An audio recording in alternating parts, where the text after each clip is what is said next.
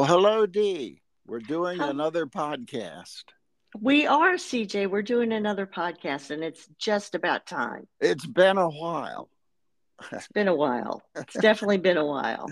Well, today's podcast is going to, you and I are veterans when it comes to having peripheral neuropathy. We certainly are, and I Yeah. don't know if that's a good thing or what, but we are veterans certainly. I've had it for 16 years now. And yeah. And we look back on our early days and we see people who join our, um, you know, Our usual calls, yeah, our monthly or come calls. to come to us on Facebook or any number of ways that they reach out to us, and And they're asking us questions, aren't they? well, they are. And also they're saying things like, well, can I get rid of the numbness? And, or, it's not that bad with me yet. Um, Mm-hmm. Or and in what is there to look forward to? I hate that Exactly, one. exactly. Yeah. So from the standpoint of veterans, as I just said, um, then what can somebody new to neuropathy expect? And that's what we're going to talk about. And what can they learn from us, which is what we're going to do. So Yeah, great. yeah, So great. So why don't we just kind of jump right in on that? yeah. Well, And we'll we talk. do. Let me talk for just a second about our group. It's Peripheral Neuropathy Resources. We have a website, peripheralneuropathyresources.com. And we have a monthly meeting. Details of our monthly Zoom meetings are on the website. And Dee and I co host those meetings. So, We anyway, so enough of do. that. I would start off by saying, telling to a new person with neuropathy, be sure you get it. Be sure you get it diagnosed by a neurologist. There are lots of people who get it diagnosed probably pretty accurately by a primary care physician, but I would strongly recommend you go to a neurologist and have them test you both feet and hands. Lots of times they don't test for hands, and you need to do that. And ideally, a neuromuscular neurologist. They're hard to find. They're usually just in the big cities. But if you can find a neuromuscular neurologist, they have extra training in peripheral neuropathy related neuropathies. So, That's interesting because I was going to ask you that. Why a neuromuscular neurologist? But that makes total sense. And interestingly, mine was initially diagnosed by a podiatrist who sent me to a neurologist. So there's yeah, any number of ways that you can come to the diagnosis, but the neurologist is the guy who really needs to make the call. yeah, that's how you know you actually have that. And a lot of people equate it with circulation problems. Hmm. It's actually a nerve ending problem, and that's where a neurologist can test you and see how severe it is, and maybe give you some idea of what to expect. If you Yeah. have a true peripheral neuropathy, it's going to get worse. It might get worse for some people, a little more slowly or a little quicker for other people, but it's going to get worse. And so, all of your strategies for dealing with your peripheral neuropathy, um, all of those strategies, are just holding it off or dealing with it or coping with it or something like that. Exactly. But sometimes we'll get a question about when will I feel better, or how can I make this, how can I go back to doing what I was doing when I was diagnosed? And the answer, unfortunately or sadly, is that you don't necessarily go back to what you were doing when you were first diagnosed, but you do learn to cope through what you're going to be doing in the future. Coping. That's right. That's the key Hmm. word there. We have a saying, those of us with peripheral neuropathy, that we're going to die with it, but not from it. And that's an important distinction. It's not like ALS or some killer disease that that terminates. This is one that you can live with. There are people, well, President Biden has it.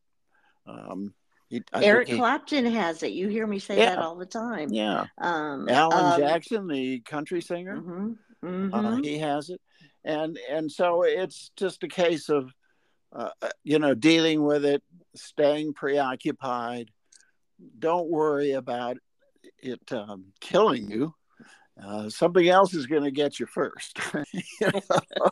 And that's That's a the cheery little way to positive, look at right? That's our positive part of peripheral neuropathy.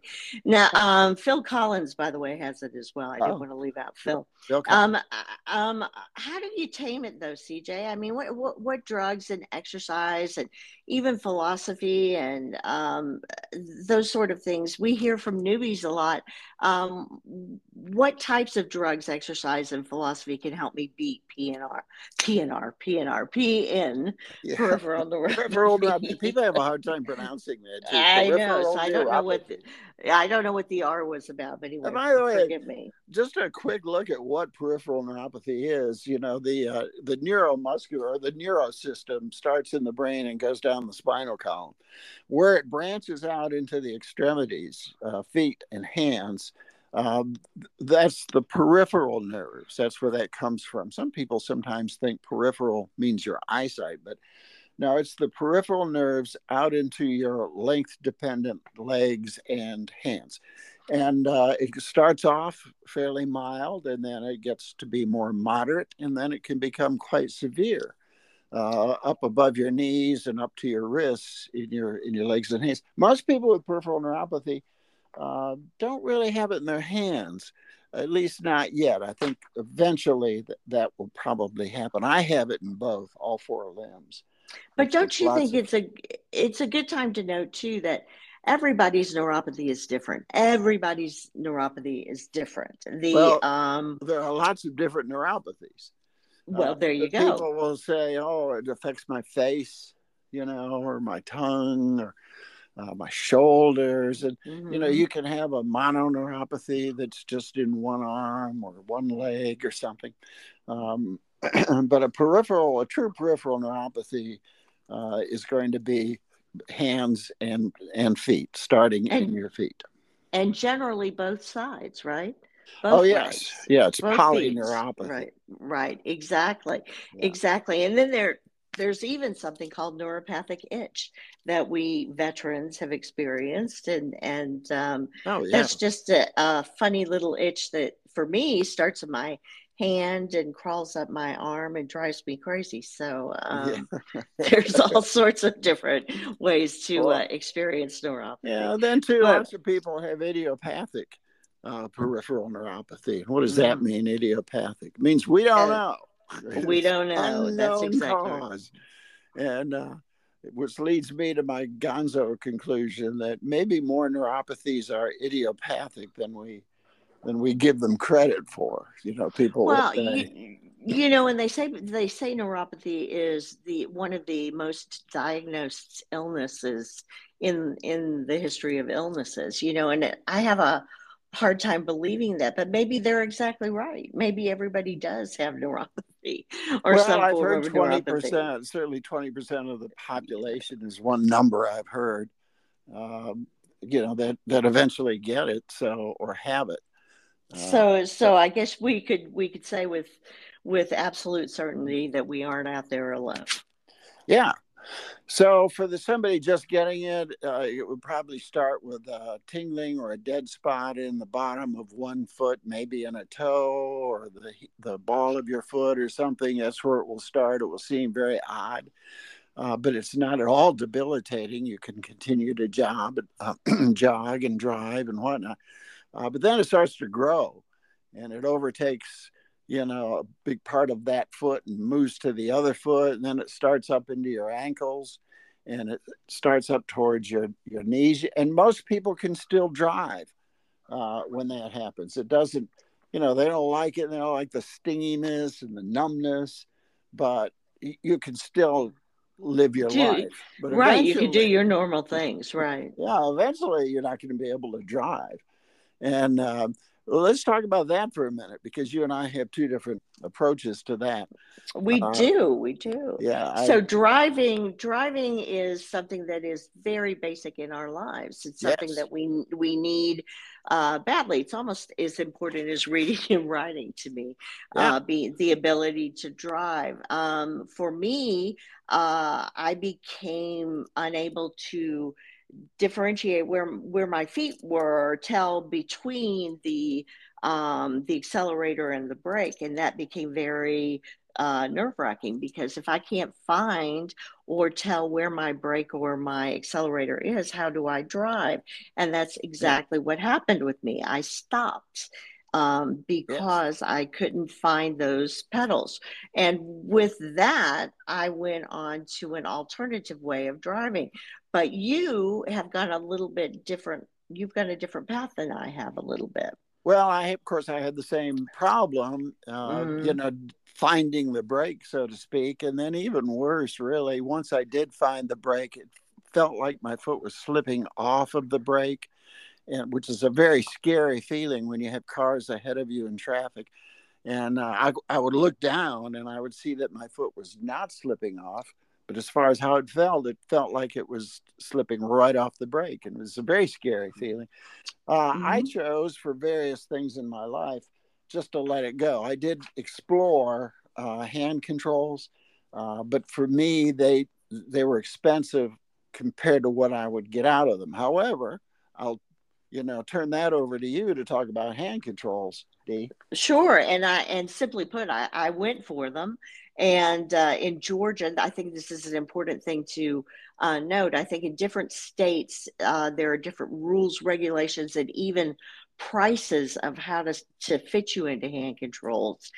In Georgia, it was something that made sense for me. So today I drive with hand controls and feel much better about my life. I think that they saved me in many respects. So Yeah, CJ has opted for walking, limousines, right? just Right, a walk. and I have opted for taking CJ around. So Yeah, that's, and neither choice is wrong, and I think we learn to live and cope through each of those choices. well, that's right. And on the website, peripheralneuropathyresources.com, I have an entire section on coping. And I believe there are more coping tips on there than you can find anywhere else in the world. So I would encourage people to go look at that. A quick note on gabapentin, because a lot of people wind up on that. There is such a thing in the world as pain acceptance. And that doesn't mean you have to go around in pain all the time. It just means be careful.